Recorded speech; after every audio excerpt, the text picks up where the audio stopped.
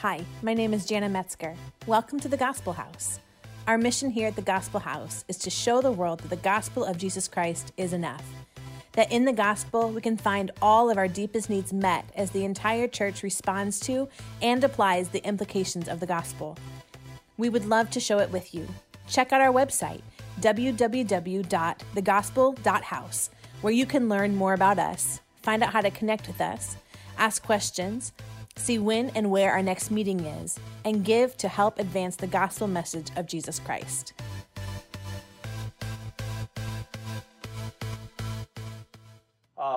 Merry Christmas to everybody. I know this is a little unconventional. This wasn't how we were planning it, but thank you to everyone for joining us online. Tonight we celebrate the birth of Jesus Christ.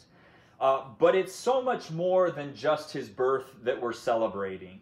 This is not just a birthday party for a great man. See, there's this undeniable connection between Christmas and Easter. If there is no Easter, if Jesus Christ doesn't rise from the dead, then Christmas is just the celebration of some random guy's birthday. It would be like us celebrating April 15th.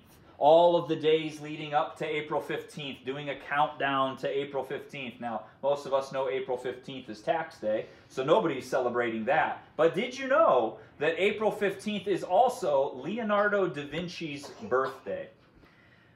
Leonardo da Vinci was a smart man. He was a great intellect. He was an inventor of things that contributed to the welfare of mankind and human history. But I don't think there is anyone who would argue that we should be celebrating his birthday like we do Christmas. We celebrate Christmas because Jesus Christ did something that no one in the history of mankind has ever accomplished. Jesus' tomb is still empty, and he has offered to us the same future. So because of Easter, we have Christmas. But at the same time, if there is no Christmas, there can't be any Easter, can there? And so we're stuck with the proverbial, which comes first, the chicken or the egg? Which is more important? Is it Christmas or is it Easter? So it's not the birth of Jesus that we celebrate on Christmas. What we celebrate on Christmas is the motivation behind the birth of Jesus. That's what makes Christmas so special. In Christmas, God says, I care enough for you to come down. Christmas goes beyond the birth of a baby boy, because the motivation behind that birth was that God couldn't stand being separated from us any longer. On Christmas, God came down, and Jesus gave up his royal heavenly throne and was born in a humble manger. There's a passage of scripture that is often referenced during this Christmas season. It comes from Isaiah 9. We'll read verses 2 and 6. But it says this, the people who walk in darkness will see a great light. Those who live in a dark land, the light will shine on them. For a child will be born to us. A son will be given to us. And the government will rest on his shoulders, and his name will be called Wonderful Counselor, Mighty God, Eternal Father, Prince of Peace. All Bible scholars will tell you that this is one of the major Old Testament messianic prophecies. A prophecy specifically about what the Messiah would be like, what Jesus would do, who he was born to be.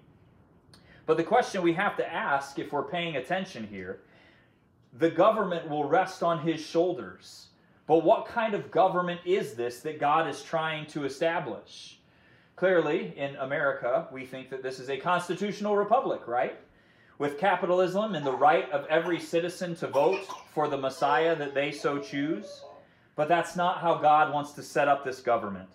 In fact, the Hebrew here isn't actually referencing any kind of government. It just means rule or authority or sovereignty. So all rule, all authority, all sovereignty will rest on Jesus' shoulders. So we have to ask, how did Jesus rule? How does Jesus rule? That's what our December sermon series has been all about. What kind of king rules the way that Jesus ruled? What kind of king lives the way that Jesus lived? And on Christmas, what kind of king came the way that Jesus came? And the answer is none. There is no one who has done this like Jesus has. So the government, the rule, the authority of Jesus will also look completely different. And if we claim to follow Jesus, our lives should reflect that difference. So how do we live in God's kingdom? How does Christmas change our daily life? And it does so in through three steps that we take. This is how Jesus did it, and so it's how we must do it. First, Jesus gave up his throne, so we must give up our thrones. Jesus embraced the manger, so we must embrace the manger. And in the end, Jesus again received back the throne that he gave up, so we too can receive a throne. So let's break this down. First, in order to come down, we can't forget what Jesus had to give up. He gave up his heavenly throne. He gave up aspects of his divine nature. He gave up his glory. He gave up his throne. Jesus Christ gave up everything for you and for me. So can I ask, why are we so hesitant to give up anything for him? If we truly want to follow Jesus, we must be willing to lay down everything and follow him.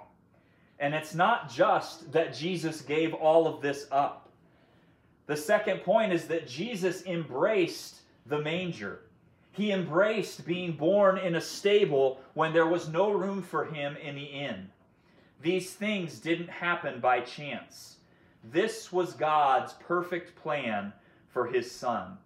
And just like we've talked about throughout this entire sermon series, Jesus didn't just embrace the manger and the stable in the Christmas story. This was the humility that characterized his entire life. Seeing Jesus on a daily basis, no one would have guessed that this man, this Jesus, was a king, let alone the king of the entire universe.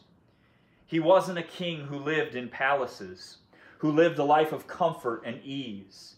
He was born in a stable and lived a life constantly on the move, homeless throughout his entire earthly ministry. He wasn't a king who wielded a scepter of authority, who ruled with an iron fist. He constantly put others' needs ahead of his own and served those whom he was sent to save. He wasn't a king who chased after a crown, a king obsessed with power and prestige. Instead, he embraced a life of shame and suffering for our sake, wearing a crown of thorns as his greatest crowning achievement in this life. Worldly kings and leaders chase power. They chase influence and worldly success, prestige, recognition, and fame. But Jesus wore humility like a cloak. He breathed obedience to his Father. He lived a life filled with selflessness, glorifying God in everything he did, and lifting up those around him everywhere he went. And because Jesus embraced this lifestyle, because he gave up his throne and embraced a life of a humble manger, we now know that he has been granted a throne. Jesus Christ has ascended to receive the throne at the right hand of the Father. Jesus' story doesn't end after Christmas. It doesn't end after the manger. Jesus' story doesn't end after Easter. It doesn't end after the cross and the empty tomb. And neither does ours. Jesus is calling you today. Give up your ambition. Give up your power. Give up your influence and your prestige. And embrace his humility. Embrace his obedience. Embrace his selflessness. Embrace the way he glorified his Father in everything that he did. The promise of God is that if we are willing to give up our way and live all of life his way, he will grant us the glory that he won for us. This is Christmas. What kind of king gives up his throne, comes down to live a life at the bottom of the social ladder among those creatures that he created, lives a life full of suffering and shame, and is ultimately crucified by those he came to save, all so that he could give his glory to those sinners who nailed him to a cross. You can search the globe 1,000 times over, and I promise you, Jesus Christ is the only king who can ever make that claim. But we can't live in his kingdom our way. It makes sense, doesn't it? We can't live in God's kingdom man's way. We have to do life Jesus' way, the same way he did it. And he has so lovingly given us unlimited access to the Holy Spirit. He will do it in you. We just need to surrender all of life to him. Tonight we're going to take communion together. So if you're joining us online, if you have grape juice, really any kind of juice, God knows your heart. We're not doing this to be disrespectful to the Lord's Supper, but you make do with what you've got. So we have grape juice here at the Metzger household. You also want to find some sort of cracker. If you have like a saltine or an oyster cracker, it's best if you use something that is unleavened, doesn't have leaven in it. If you don't know if it has leaven in it, ask God for forgiveness, and he will forgive you. But we want to take communion together tonight. And as we take communion together, we want to remember. Communion is all about remembering. And we want to remember all of the reasons that this child was born. Yes, Jesus is the reason for the season. The cheesy Christmas saying is very true. But what was the reason for Jesus? Why did he come? And the answer is so that your God, your Lord, your Savior, the creator of all of the universe, could be united with you forever. The God of the universe loves you that much. There is no price that he would not pay to be with you forever. So let's go to the Lord's table and celebrate communion and remember how truly incredible this gospel of ours is. And it indeed is our good news to share to all who believe. Do we have crackers?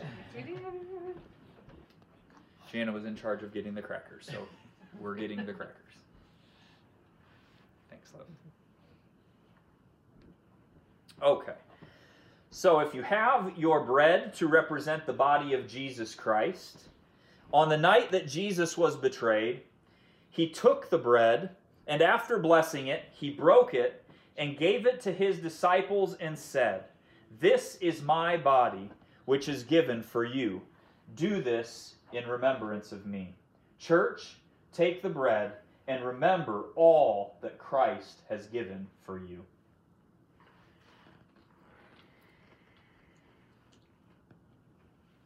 Our crackers have been in the pantry for a little while. After this, he took the cup and gave thanks and said, "Drink from it, all of you. For this is my blood of the covenant, which is poured out for many for the forgiveness of sins. But I say to you, I will not drink of this fruit of the vine from now on until that day when I drink it new with you in my Father's kingdom." Church, drink the cup and remember why we truly celebrate Christmas. Jesus Christ came into this world to invite you into his Father's kingdom forever. Thank you for listening to the Gospel House podcast. We pray that you are pointed to Jesus and will apply what you learned to look more like him each and every day. If you found today's message impactful, do us a favor and hit the follow button. Leave us a rating and write up a review to help others find our podcast. You can also help us by sharing the podcast so that together we can show the world that the gospel of Jesus Christ is enough. If you have any questions or comments, we would love to hear from you. Head to our website, www.thegospel.house/connect, fill out the form, and someone from our Gospel House family will connect with you. God bless you, and remember, the gospel of Jesus Christ is always enough.